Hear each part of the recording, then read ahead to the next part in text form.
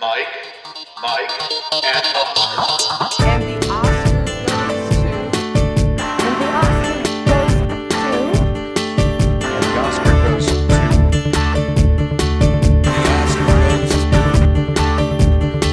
And the Oscar goes to... Award season weekly. And the Oscar race check. And we're back. Welcome once again to another episode of Mike, and Oscar. I'm your co-host, Mike, one co-host. Also, Mike is here. The nominations for the Oscars are in the rear view, but the fallout now needs to be discussed, and that's going to be where we turn our attention to today, Michael. Yes, film Twitter is at war. No, that doesn't sound like them. The horn of war has been sounded. The fires of warning have been lit. People are angry. Oh my God, they're ludicrous. I hate that website. No, they're absolutely out of their minds. Everybody's arguing with everybody. Anatomy of a Fall fans are arguing with Barbie fans. Barbie fans are arguing with everybody. All the pundits are arguing. It's unbelievable. Yeah, we do have a lot of that to discuss, but I guess there's good reason for Barbie fans to at least be upset, despite what way too many men had to say in response. We'll get to all of that. Let's start with talking about studio by studio, or at least company by company here, and talk about how these companies did per company by nomination tally, Michael. Yeah, we got some tallies and stats, and then we'll kind of get into the big story. But yeah, Disney led the day for the Oscar noms, 20 noms overall, 18 feature films, 2 shorts. Obviously, Disney's got Searchlight, which had 13 overall noms, 20th Century, Pixar, Marvel, Walt Disney Pictures, Hulu.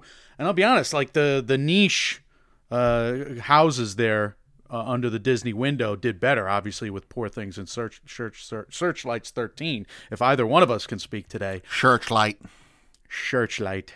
Corsage. Netflix, second place with 18, 16 feature film noms plus 2 shorts, The After and Henry Sugar there. We had NBC Universal with 18 noms overall. They had 13 for Oppenheimer, 5 for The Holdovers, Focus Features owned by Universal still, I believe. Apple, even though they played nice with some other distributors, Universal and Paramount, they got 13 noms overall, 10 for Killers of the Flower Moon, 3 for Napoleon. WB with 9, Barbie 8, Color Purple with 1, so disappointing day for WB. A24, really a good performance by A24 and Neon this year. A24 with 7, Zone of Interest 5, Past Lives 2, Neon with 6, Anatomy of a Fall 5, Perfect Days 1 there for Neon. Amazon, the 5 American Fiction, MGM noms there. Paramount, 2 for Mission Impossible, 1 for MTV's Eternal Memory. Sony only got the 1 for Spider-Verse, and then G-Kids, a bunch of other small production companies, IFC, Bleecker Street, Toho, PBS, etc., 1 apiece. Michael, is this what we thought was going to happen? Most likely, right? With the Disney and Universal and Netflix up top? Yeah, the big boys had the biggest seats at the table. My takeaway from this is that if you're an independent filmmaker or like a low-budget filmmaker, shouldn't you be sending fruit baskets like every month to A24 and Neon?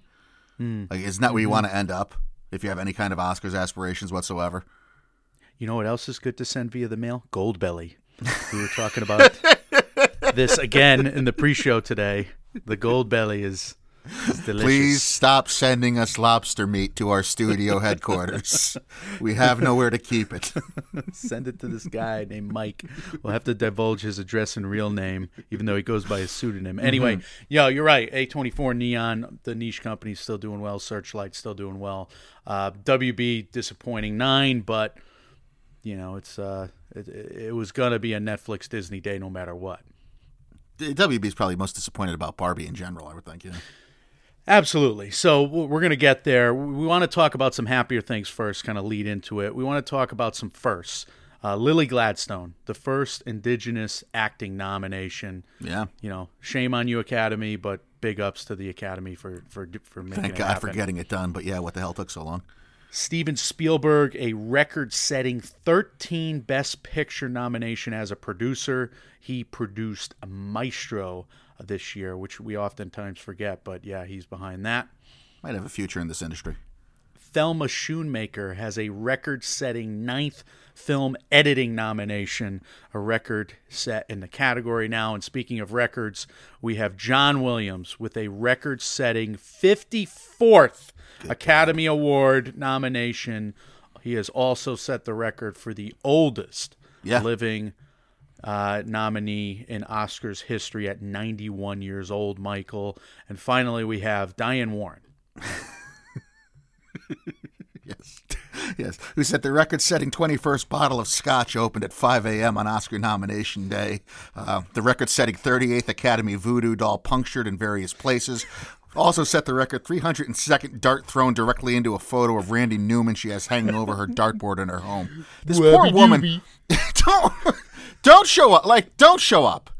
She needs to have her own awards day. I feel so bad for I feel terrible for a woman who is wildly successful in her career and one of the best ever to do it. I don't know what's going on with me. I'm obsessed with this. Yeah. Well, she did get the honorary governor's award, right? Last year, this year. You think she spit on it at the stage, or she waited till she got home for that? She's due, let's just say. Diane Warren is due, just like we're due for a new segment, because I don't know why I'm going so slow here. But I do want to shout out the first-time nominees in the acting branch especially. 10 out of the 20 acting noms this year are first-timers. Blunt, Brooks, Brown, Domingo, Ferreira, Gladstone, Huler, Murphy, Randolph, and Wright. A lot of great first reactions from them all. The Academy website published a bunch of them. Variety was really quick to publish a lot of first reactions, and we had a bunch in individual stories from the Hollywood Reporter, which was fun as well. So that was a good part of yesterday, Michael, right? Or 2 days ago. What there was was? There was other stuff. I think Scorsese is the oldest director to be nominated, and I saw Jeffrey Wright and Sterling K. Brown, the first black lead and supporting actor to be nominated from the same movie for the first time ever. So it's only 2024. Well, I did enjoy watching that movie again last night. I tried to get you out, but I was you didn't dying. want to come. Yeah, yeah. Well, it was rainy outside, so your back was like buckled over. I have the physicality of a 97-year-old man. Yeah, that sucks. But I don't. I mean, you could lay down on the A-list inclined seats. They don't have beds there. Well, it's as close to a bed as you're going to get at a movie theater. Anyway, American Fiction rewatch, pretty awesome. The group I went with last night, a lot of laughs as well. My brother and his friends. But yeah, Michael, that's the fun part of this episode. Yeah. Now we must speak of war. Ryan Gosling will lead this off with Ryan Gosling speaking out about the Margot Robbie and Greta Gerwig snubs. Yeah, so this was the Greta Gerwig, Margot Robbie snubs were by far the widest reaching story from the fallout of Oscar nomination day. The lack of noms for Gerwig and director, Margot Robbie and lead actress, obviously, for Barbie. Everybody had an opinion, and everybody who could pass comment did pass comment. This included ABC World News Tonight, I saw it. This included Hillary Clinton, who was tweeting about it, I saw it. But Ken himself, Ryan Gosling, his response seemed to ring out the loudest when he released his statement, and after saying how honored he was to be nominated for his part in the Barbie movie, and prior to his lauding praise on his fellow noms, and especially Barbie co-star America Ferrera, Gosling wrote in part this, Michael. There is no Ken without Barbie, and there is no Barbie movie without Greta Gerwig and Margot Robbie, the two people most responsible for this history-making, globally celebrated film. No recognition would be possible for anyone on the film without their talent, grit, and genius. To say that I'm disappointed that they are not nominated in their respective categories would be an understatement. Against all odds, with nothing but a couple of soulless, scantily clad, and thankfully crotchless dolls, they made us laugh, they broke our hearts, they pushed the culture, and they made history. Their work should be recognized along with the other very deserving nominees. Yeah, proving for the billionth time that Ryan Gosling is in fact better than all of us. All right, so look, yes, both Margot and Greta are still nominated elsewhere. Margot as a producer on the film, Greta as a writer for the adapted screenplay nomination that Barbie got. This is true, and it's also a fact that way too many men were happy to shout back in response on Twitter yesterday to anyone who would dare offer their sympathies up for Greta and Margot missing director and actor respectively, or actress respectively, I should say. I don't know, like. If that's your response, it would be like, well, they're still nominated, you know. Maybe you should rewatch the movie and you'd understand why that's the expected and yet still disappointing response for you to do. But regardless, moving on. It is an issue that Ken is nominated, Barbie isn't, and nor is the highest grossing female director of all time. And we said as much in our last episode when reacting to the nominations, but this also does happen every year, right? When it comes to the Academies sees their results. They're afforded a chance to hopefully do better next time. They look at themselves in the mirror. They take stock. And when the next big movie comes around that's so hyper feminine and has such a great message and so much positivity and makes so much box office, hopefully they can rectify this problem in the future. And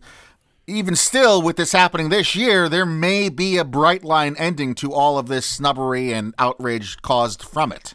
Well, Scott Feinberg wrote a analysis pretty much right after the nominees hit, and that was the headline, Michael. Barbie snubs could jolt the race. So, yes, his analysis begins with some tallies, kind of like we do, but Feinberg quickly transitions into how good performances by Oppy, Poor Things, and Flower Moon were, quote, for many, and that's the key phrase, for many, overshadowed by the Barbie snubs. So, we've seen this on film Twitter. We've seen as many detractors as we've seen cheerleaders of the film of late. And we've also read quotes like Scott has in his article there in his analysis. Go read it. But quotes that were dismissive of Barbie as a quote-unquote Oscars movie. So, like I said, go check that out, read his analysis. But the facts remain. Like, Barbie performed extraordinarily well at the critics and press stages. It performed extraordinarily well at the box office. It held very firm at the Guild nomination stage. And since it got to BAFTA and EMMYS, the Academy stage, the elite of the elite, Barbie has waned a little bit. The support for Barbie has waned. It had a bad day at the BAFTAs. Still a solid day at the Academy, but things have been going downhill a little bit. Now, Scott mentions what I've called snub powers for years. And snub powers, I've always tabbed as when a film gets snubbed, a very high-profile snub, that film could then gain a boost, gain powers in the aftermath and the outcry in its favor. And last episode, Michael, I struggled to give you many recent examples, but Scott filled in. I mean, the most obviously and the most cited example is Argo, when Ben Affleck, after a full season of winning Best Director, he was sweeping Best Director. He won the Choice, the Globe, the DGA, and the BAFTA for Best Director. Ben Affleck was snubbed for the Oscar nom, and he... How does that happen? Many say that is what kind of got Argo over the top for Best Picture and got Affleck the subsequent Best Director wins at the late breaking shows. But look, I mean, Argo also won Choice, Globe, PGA, SAG Ensemble, and BAFTA.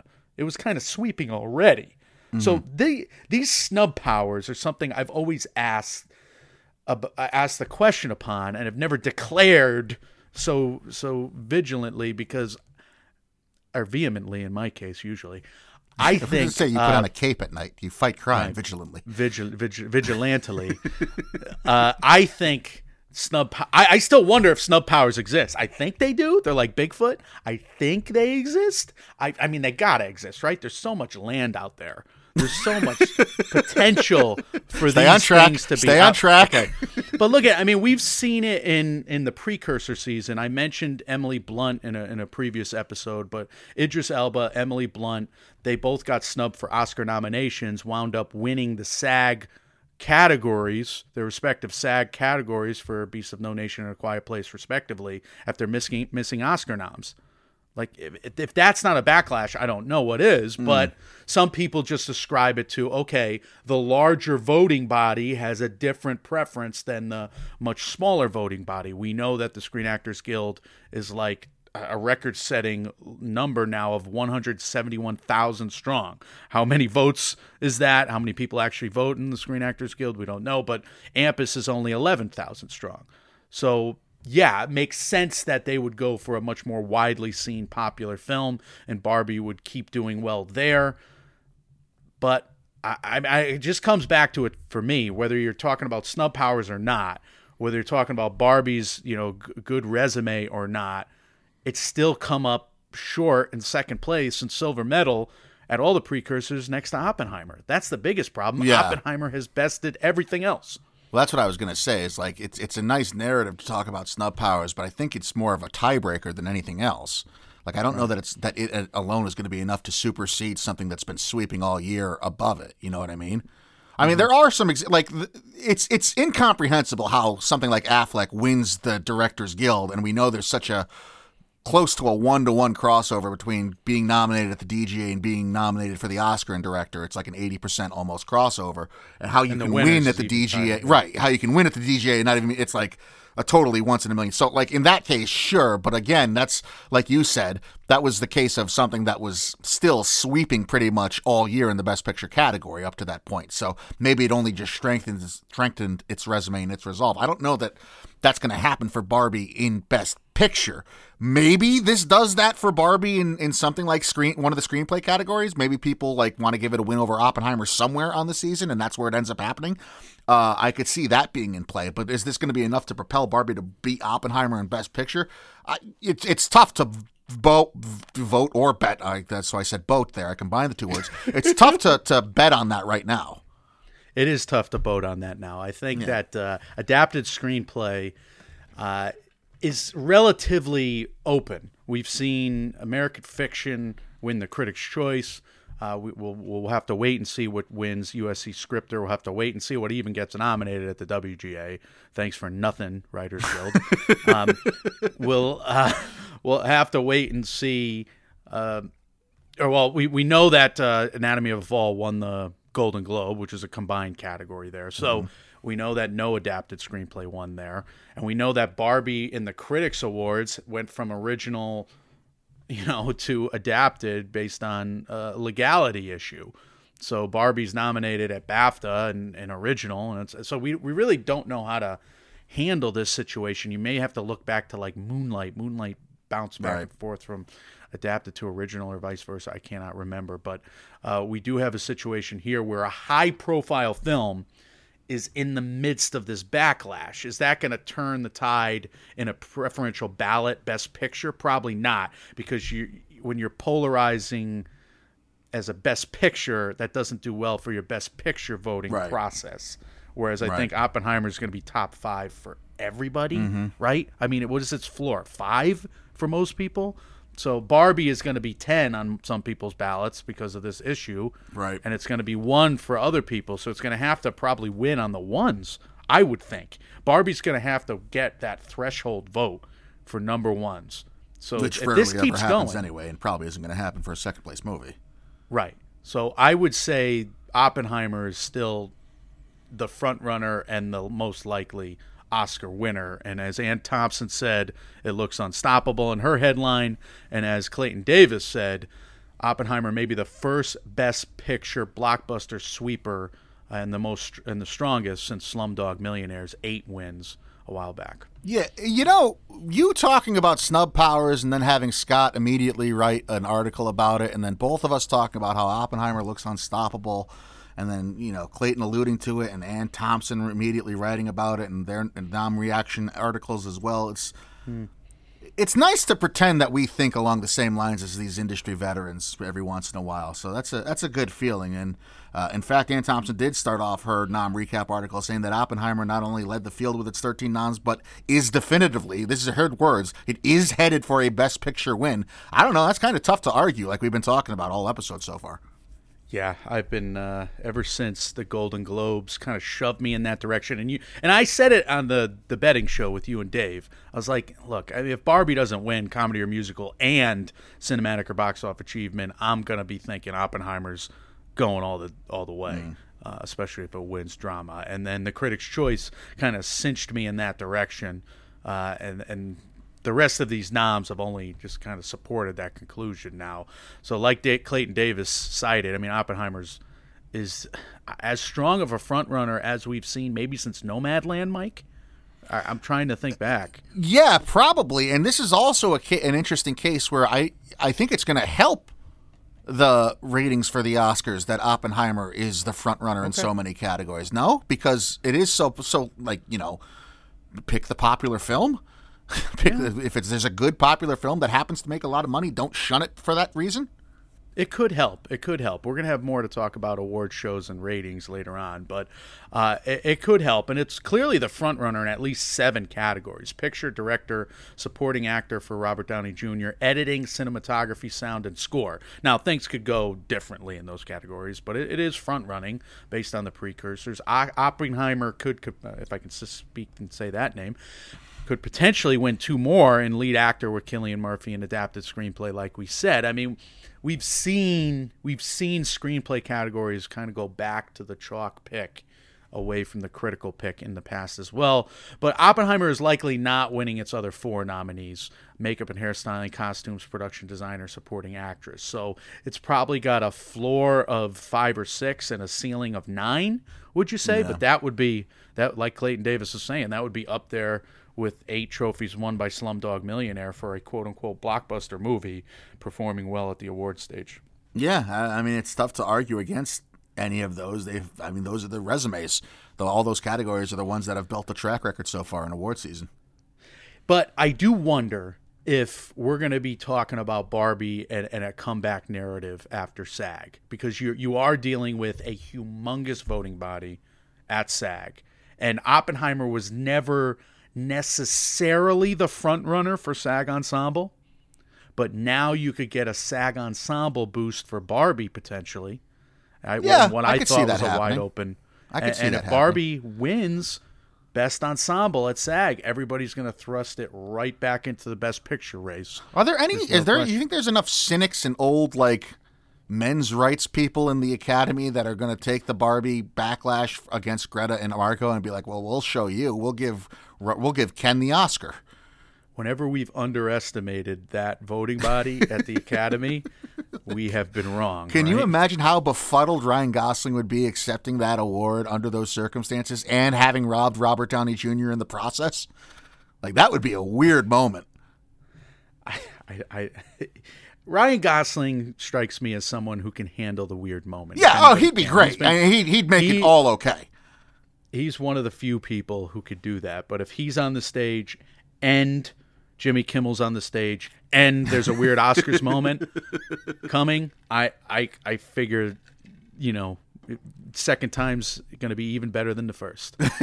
But all right, I mean that's the biggest story, I guess. In a weird way, Anatomy of a Fall is catching strays, which makes no sense because I know the IndieWire quote of Justine Triet stole Greta Gerwig's Oscar. I kind of resent that with film Twitter there as well. I love IndieWire, don't get me wrong. Their go-to, somebody wrote a headline, and that's their job. Write a headline that grabs you and get your blood up, and that one worked. And it's also important to remember that as entrenched as these industry experts are, it's total guesswork. Remember last year, Clayton said that if he had to guess, he would have said that Jennifer Lawrence was 6th in that lead actress race and not any of the snubs that happens. It's all guesswork by their part. But, I do believe a lot of people had Justine Triet very high on their list, just like you and I have had her very high on our director's list. So who the hell knows? But we've been reading anonymous ballots. Shout out to Joey Gentili of In Session Film and Academy Queens. Just published one where he thought Scorsese was the most vulnerable, I want to say. So I just read that. So maybe I read that wrong, but I've heard detractors saying that other directors were more vulnerable there. So I'm not sure that Justine Triet was the knockout or the just slip in. Anyway, Anatomy of a Fall has bigger has bigger storylines going forward as well, because Variety published, and kudos to them, Variety published quite the story about France's dysfunctional Oscars committee. This comes on the heels of the Caesar Awards, and of course Anatomy of a Fall's great performance at BAFTA and with the Oscars in terms of nominations. But the Caesar Awards just nominated Anatomy of a Fall for 11, and The Taste of Things. Why is The Taste of Things getting so much grief over this? It's really a good movie. Because it shouldn't have been picked. Yeah, right. I get it. But that's why. Of all the good, it makes it even worse because it's such a delicious, delectable. You're just a defender of food. It's ridiculous. Taste of Things, really fucking hot. Anyway, the 3 nominations.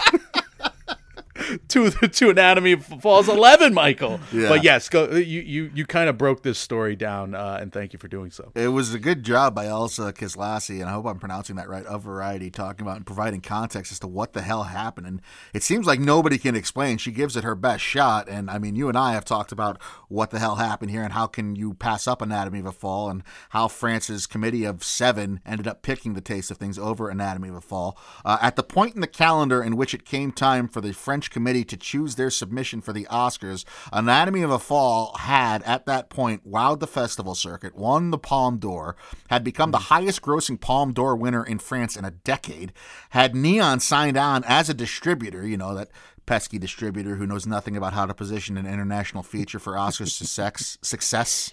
And that's why I'm still celebrating my Once Upon a Time in Hollywood Best Picture win over Parasite.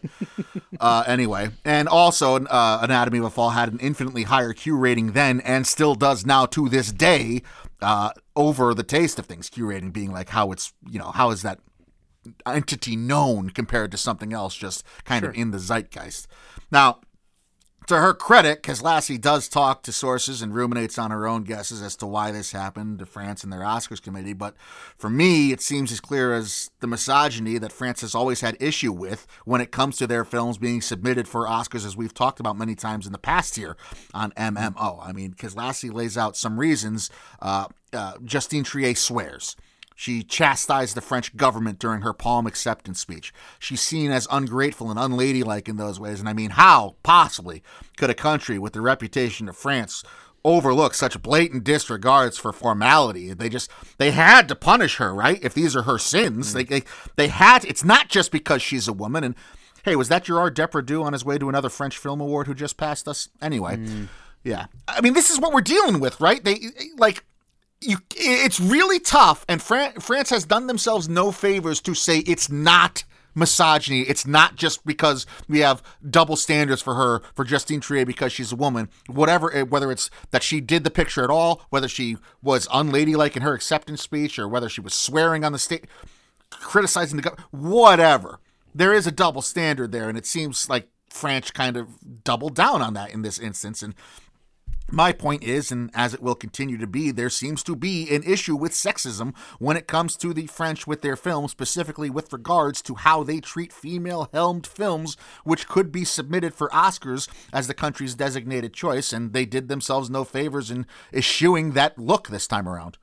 It's a shame, because Anatomy of a Fall could have been a contender for the big prize, I would say. It probably would have been boosted even to a few more nominees with the supporting cast. I mean, we're seeing an Academy now able to get past the subtitle, get past that 1 inch at the bottom of the screen to where Bong Joon-ho forecasted it, he predicted it, he prophesied it over the future of our industry, that people would start doing that after Parasite's win. More so than they had. So Anatomy of a Fall is a beneficiary of that, just like Triangle of Sadness was, just like Past Lives is right now. This is a good thing. This is a good thing for all of us. We're seeing better movies at the end of the day. We don't got these hollow...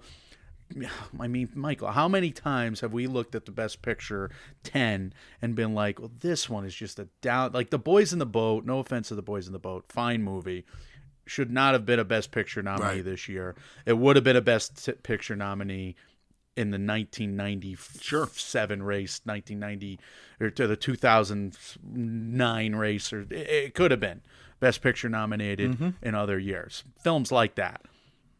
Okay? We've seen how many movies like that nominated for Best Picture. Yeah. We're past that, thankfully, with this younger, hipper Academy and this more international Academy. I think that matters. The Taste of Things is a good movie. That being said, Anatomy of a Fall is many points higher on both of our lists, and will probably remain there. And it sounds like Justine Triet was singled out here, and there was a grudge. And it's a very small jury, and well, that's where I'm going. Like, if it is a problem with just these 7 jury members or committee members, however you want to describe them, and if they are that out of step with the changing Academy and the new Academy, and they thought the more Taste of Things is a movie that probably would have done better in a previous year as well. And if they, if these 7 committee members think it's still that older Academy, then they need to be changed. Yeah. Well, you're trying to posture for a win. I mean, France is trying to posture for a win. And in my opinion, the Taste of Things should have been in there regardless, but it did probably get another backlash against it if the rumors are true. And I think they must be true, knowing how good that movie is. The rumors must be true that the people in that international branch and people who opted in had a bias against the Taste of Things when voting because they did not pick Anatomy of a Fall, and they wanted to send the message to France. That totally makes sense. Mm-hmm. It really does. Yeah. Anyway, we can move on to the Ace Eddie nominations. Thanks for nothing, guys, on our predictions, even though I think you and I did well with these. But they did make 4 categories of note for us in terms of our Oscar analysis. Look, the big story here is all 5 Oscar-nominated films are Ace Eddie-nominated films. So I don't think we're breaking the mold for anything today, but drama, Anatomy of a Fall, Killers of the Flower Moon, Oppenheimer were the 3 crossovers from Oscar to Ace Eddie. Maestro and Past Lives also here. So maybe some points for Maestro and Past Lives overall. Comedy or musical, Air, American Fiction, Barbie, not nominated at the Oscars, but the holdovers and Poor Things were. So American Fiction and Barbie, maybe a few points for them. Look, in terms of the animated Ace Eddie, Elemental, Nimona, Spider-Verse are here. Otherwise, Super Mario Brothers and Teenage Mutant Ninja Turtles. Where is The Boy and the Heron? Okay, where is Robot Dreams? Or were they eligible? Were these editors in the guild? I did look up the Miyazaki team. He's been working with these 3 editors for a long time. They don't have any awards listed on their IMDb. So I would have figured maybe if they were eligible in the animated category at the Ace Eddies, they would have been nominated at some point in the past. Okay. So I'm guessing they're not in the guild. So it's probably not points against Boy and the Heron. In terms of the documentary Ace Eddie, 20 Days in Mariupol is here. Otherwise, for American films, I believe, or I don't know if Joan Baez is American film. I don't want to jump there. But American Symphony, Joan Baez, Little Richard, and Michael J. Fox.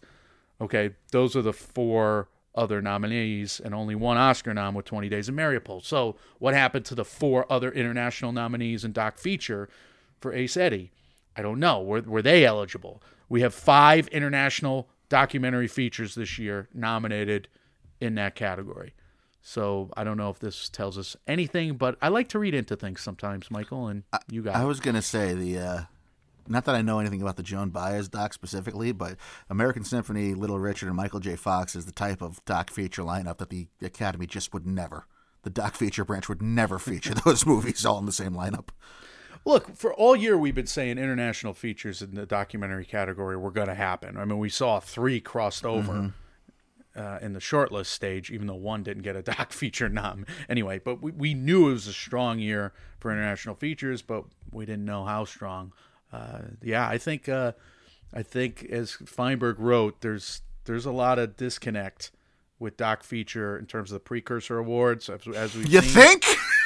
For the last decade?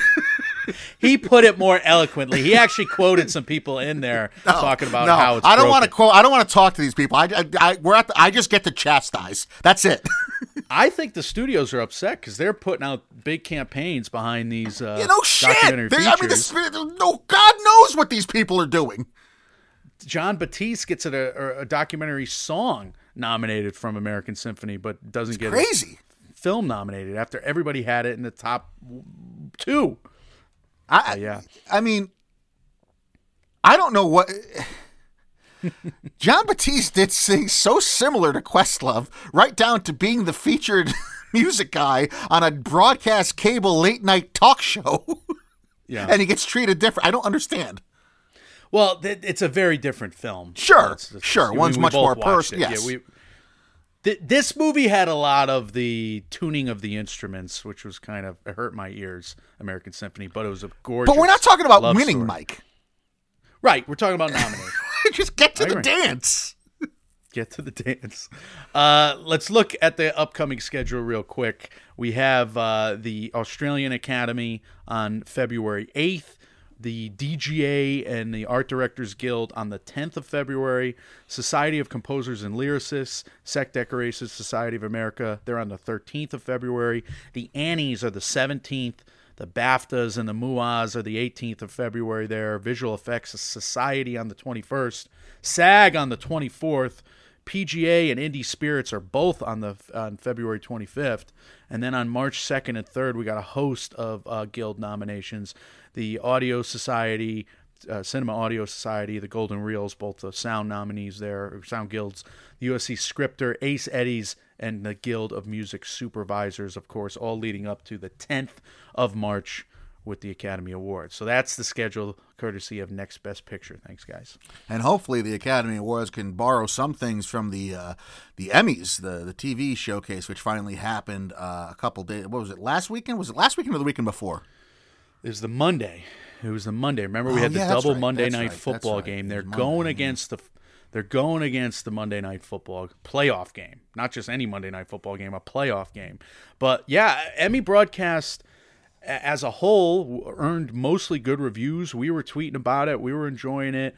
But critics at Variety's Roundtable, to a person, they were happy about it. IndieWire was more measured, as was the Rapper Deadline, but low-key charming to pleasantly predictable to solid to, all right, light and forgettable from the New York Times wasn't a great review, but nothing, scathing. I mean, to get a mixed review after putting on an award show, as we know from being Oscar pundits right now, would be something that I think that's a win. Right. Anthony Anderson did a good job. His mom was really funny. She was, yelling people great. off the stage. Yep, that was a great move. He had a constant presence. He was incorporated to a lot of the presentations, the reunions, Martin, Cheers, That's Grey's what, Anatomy. I mean, how easy is that to do? Fun. Right. And they had the sets all in the family set. was great. I mean, and then you could still do the presenting groups, and they can Yes. chit-chat about the not having their own set, like Sunny in Philadelphia gang. You had them show up. that was my biggest takeaway, is that, like, this is what the awards should do. Like, bring us back to those sets, bring us back to those reunions and those people being together for the first time, and that's great. Nostalgia sells. How is every Oscars campaign or every Oscars show not this? They give us the montages, right? They give us the highlight videos.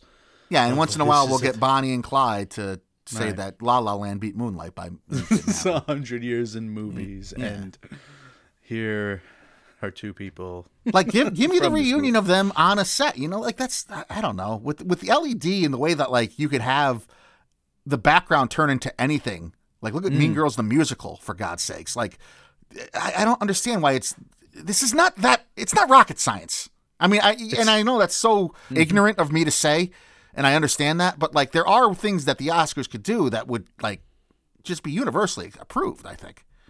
Right. The bits could go a little fast and furious. You don't have to have the all of the old cast members on the stage presenting the award necessarily. Right. And it bumbles and babbles on like we saw with the Godfather thing. Right. It's Right. Anyway, this was preferable. I would agree. As for the Emmy winners, look, it was predictable. The Bear in comedy series, Beef in limited series, Succession in drama. Those kept winning major awards. The Bear won 6 in primetime, 10 overall. Beef, 5 in primetime, 8 overall. Succession, 6 overall and in primetime. But, I mean, you can go down the list.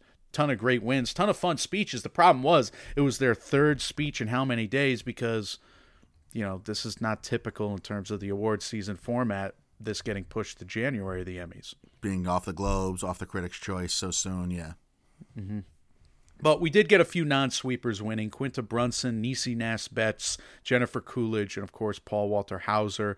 I thought all 4 of those speeches were fun. Paul Walter Hauser's been bringing his speech game. I mean, he rapped one of the speeches, which was Matt Cardona got a shout-out. It was great. Yeah. He put in so many pro wrestling references. It was awesome. Niecy Nass-Betts had one of the better speeches in a while. She thanked herself, but it somehow came across really funny. And she's been great in Reno 911 for decades. But good God, she was fun to watch up there. Even though I could not watch Dahmer, that was just like a serial killer playing with his food, for literally and figuratively. Anyway, I have a bad feeling that the ratings are gonna people won't borrow from the show because of how poor the ratings were, and it only did 4.3 million, and that's not the takeaway that people should have from this Emmys show. This was a good presentation.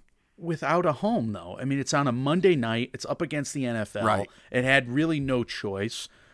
It's up against 2 NFL games. So you can't even get people hooked by the red carpet, and some people stay, some people don't. And then you get, okay, you're off your usual season, and you're right. Back to back with these other shows. You're on the heels of other TV awards that happen, with the Critics' Choice and Gold Globes, like we just said, yeah. So you get the bad luck of some sweeps kind of carrying through, and 4.3 million WTF lowest yet ratings. It's there is stuff that should be taken away from this presentation of this show. It was really well done. I hope they do take those things away because, it did get good reviews.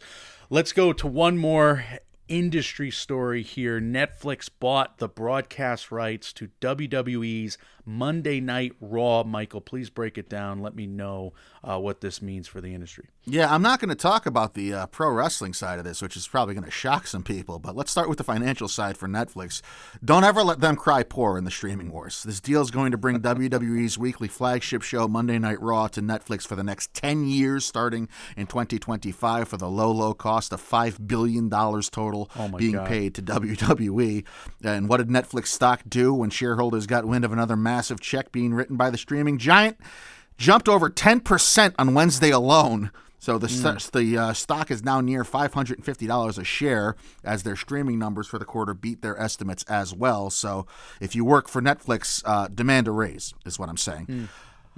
Not going to go into the wrestling side or necessarily what this means for WWE. And WWE, for their part, has, they've become like Netflix. They've just figured out ways to make money hand over fist for themselves. And they just had their most profitable year in organization history in 2023 coming off that already. Now they get news that Netflix is going to be handing them a nice stack of $500 million a year for the next decade.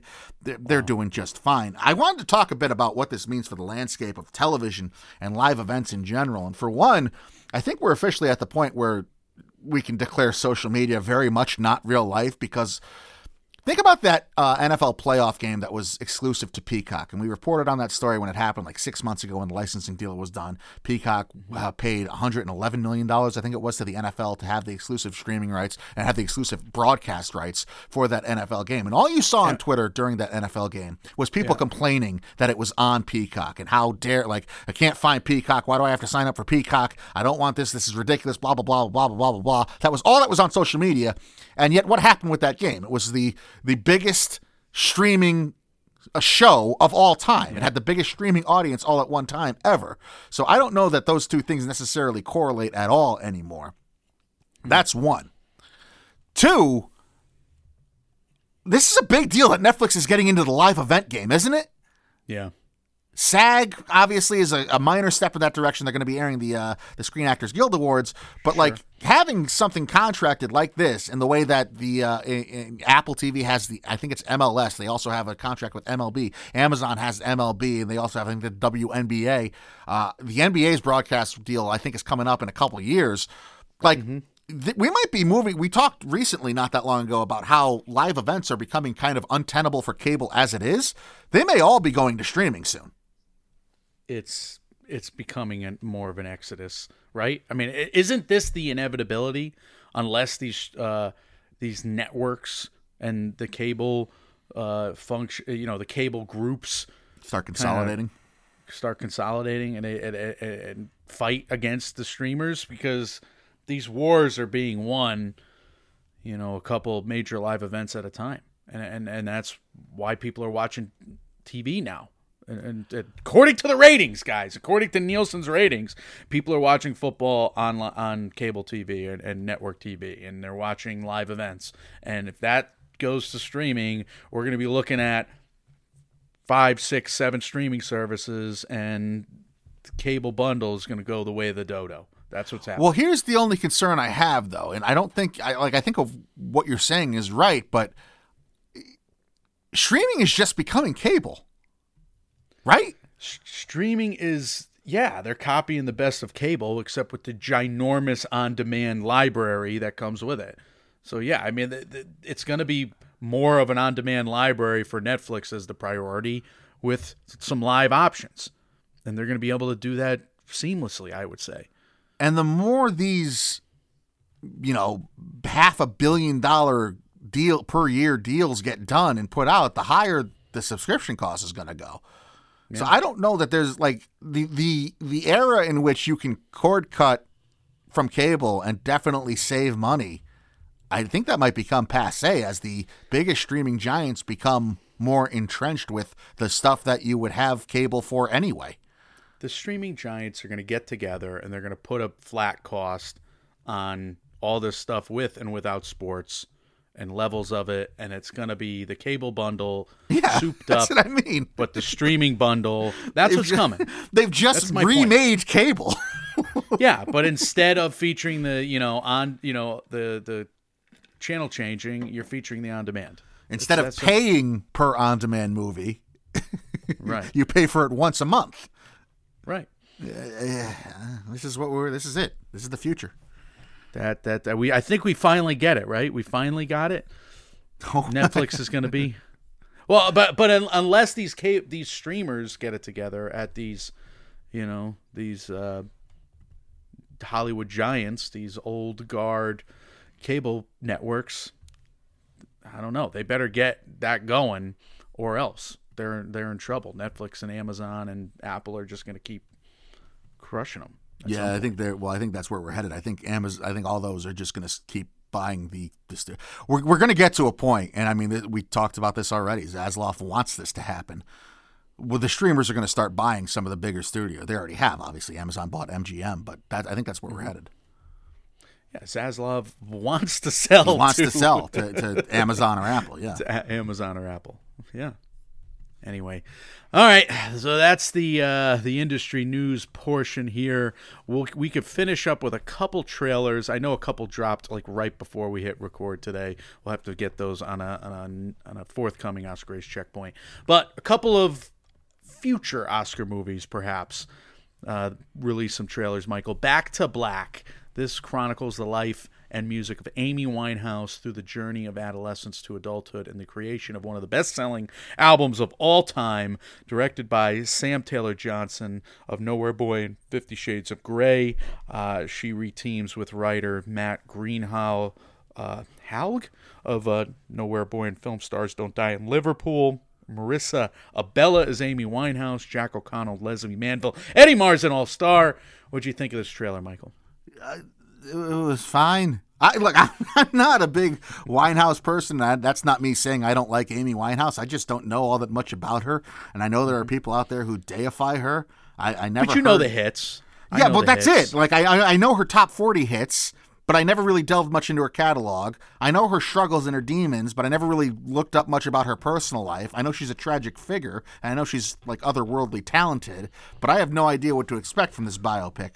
So did the trailer kind of hook you into wanting to know? Did it work? Marissa Abella looks like Amy Winehouse, but to me, that means so nothing. No. Yeah, no, I despise this trailer. Okay. I like Amy Winehouse's music. I remember having that album on an iPod.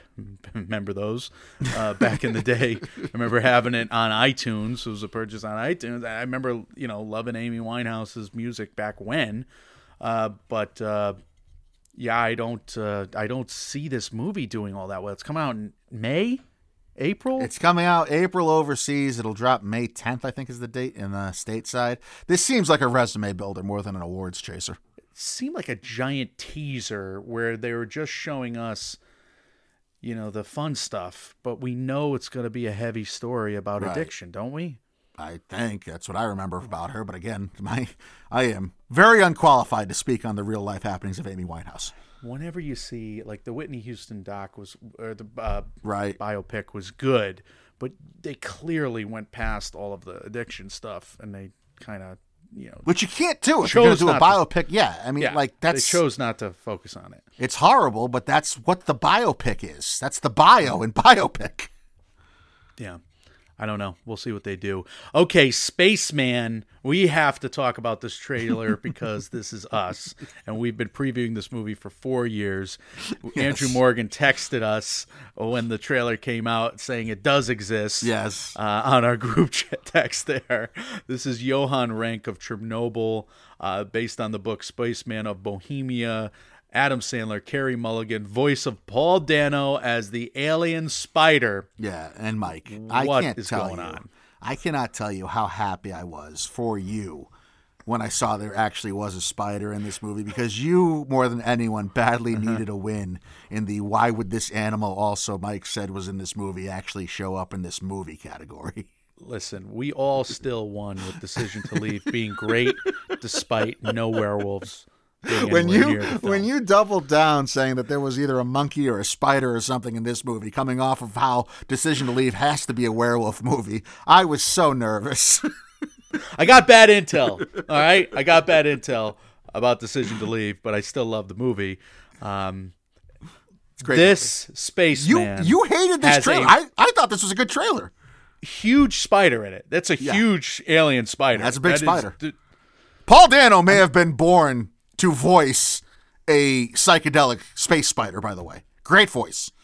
Great voice. Yes. It just makes no sense because Adam Sandler is just having some seriously traumatic flashbacks Yeah. to his relationship with Carey Mulligan Mm-hmm. on the skids, or just having problems with that.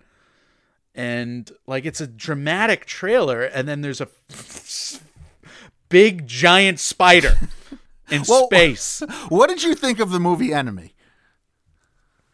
The Enemy trailer was complete. You knew it was fantasy. This, you don't know. I don't know what's going on. I don't think you knew it was fantasy off of that. think it's I like, remember is it real? Enemy. I remember Enemy, but it was like a mind bender from Villeneuve. Well, yeah, that's what you don't think that's what this is? This tonally, this makes no sense. It just makes no sense. I think it looks stupid. That's where I'm at. I'm sorry, Netflix. You've cut some good trailers of late. I look at this trailer. I'm like, this is a March drama, and it looks ridiculous. I thought it looked interesting. All right, we'll see. You're gonna watch this day one on Netflix. All right, No, you not watch day- it and you not tell day me how. one. All right, No. you watch it. You have to watch it now. You've talked me. Okay. You've talked yourself into watching this now. You I'll have to watch watch this. it and tell I'll me how it absolutely is. watch it. Yeah, Good. I'm gonna watch it. You fucking watch. All right. Give me a break. Abigail is another one. Trailer is kind of ridiculous. After a This group I of agree with you criminals about. kidnap the ballerina daughter of a powerful underworld figure, they retreat to an isolated mansion, unaware that they're locked inside with no normal little girl. Directed by Radio Silence, Matt Bettinelli, Oppy, and Tyler Gillette. Scream and Scream 6 and Ready or Not. Guy Busick, the writer of those same three films, and Stephen Shields. Otherwise, this Abigail stars Melissa Barrera, Catherine Newton, Dan Stevens, and Giancarlo Esposito. Michael. This is Saw 2.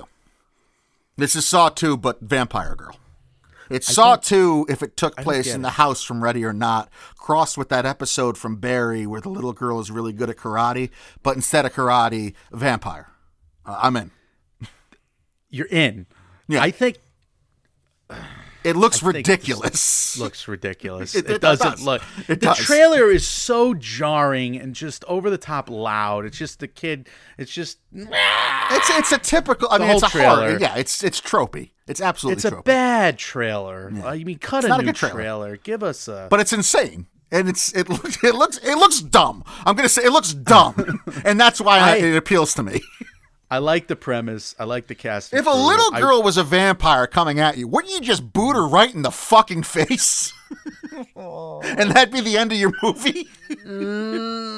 I know. Look, I'm not talking about hitting a kid. I'm saying you're trapped in a house where you cannot escape with a girl who wants to kill you because she is an otherworldly being. Mm-hmm. You can kick that thing in the face. There might be kicking in the face. Right? In this movie. I mean, I'm not crazy here. I don't know. I think trailer execution is nails on a chalkboard for Abigail. I was not a fan, but I like the filmmakers. The premise has potential. Can it be an Oscar movie palate cleanser for us, perhaps?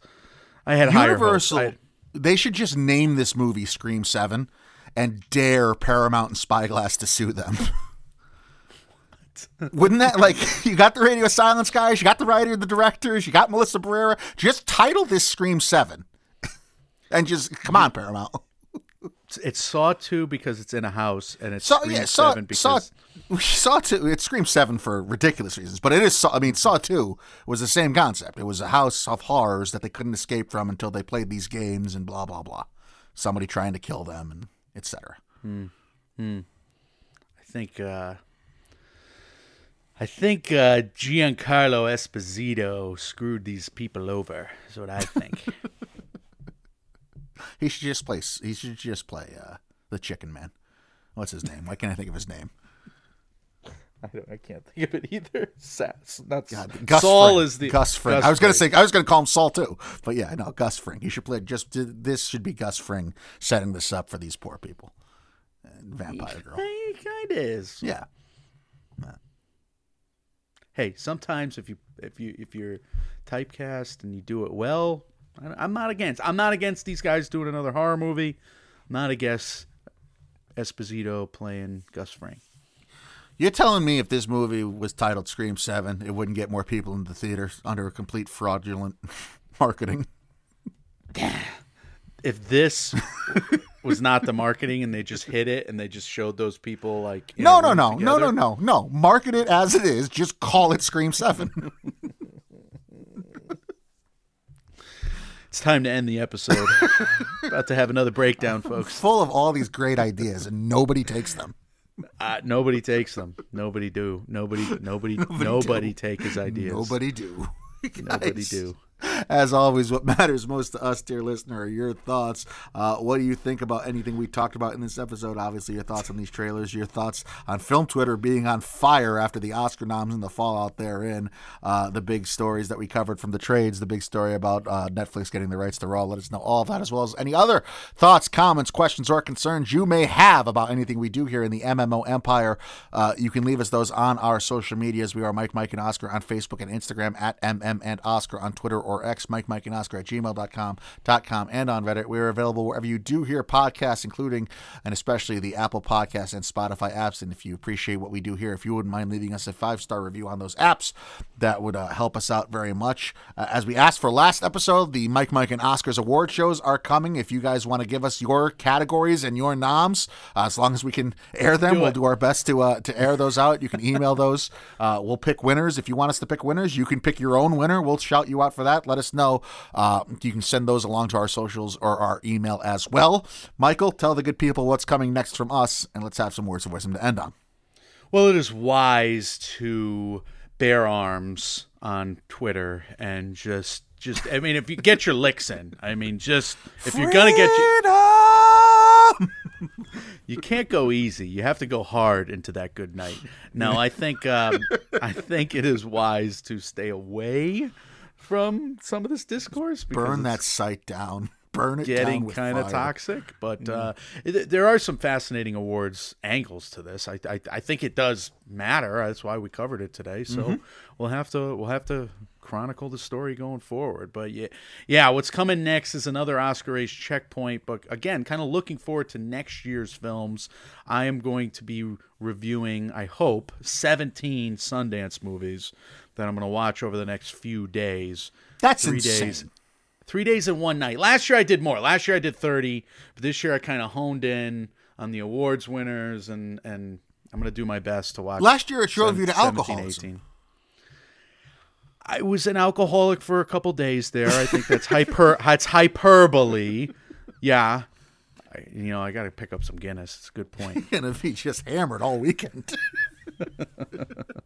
It's not the worst thing in the world, but I watched some good movies. The problem is I watched a lot of bad movies. You know what you should do? Movies I didn't like. Is for our review, you should put, since there's 17 of them, put them in groups of 4, and then have a fake premise and see if I can pick out which is the fake premise that you put in amongst all the other Why do I have to real premises. include you? Why can't you just... Because I want to have fun. You want a fake premise and you want a real premise. You give me the 4 real premises of movies you watch, and then you come up with a fake premise and just see if I can pick it out. Okay. Ask and you shall receive. Giving you homework on something. You don't have to do that, by the way. You tell I me may to go do F that. myself. No. I'm All going right, to do that. It's up now. to you. I think- If you find joy in it, do it. But don't do it because I'm just rambling here. Well, I think we need to find some joy after this 48 hours on film Twitter because, yeah, it's getting ugly out there, Mike. Yeah, it's just Ain't much better in here, kid. Sorry, you set me up. Or I now set me you up. just can't leave. Guys, when reality sucks, you could burn down Twitter with us. We are Mike, and Oscar trying to make award season year round. Without the stuffiness, we will see you all very soon. See ya.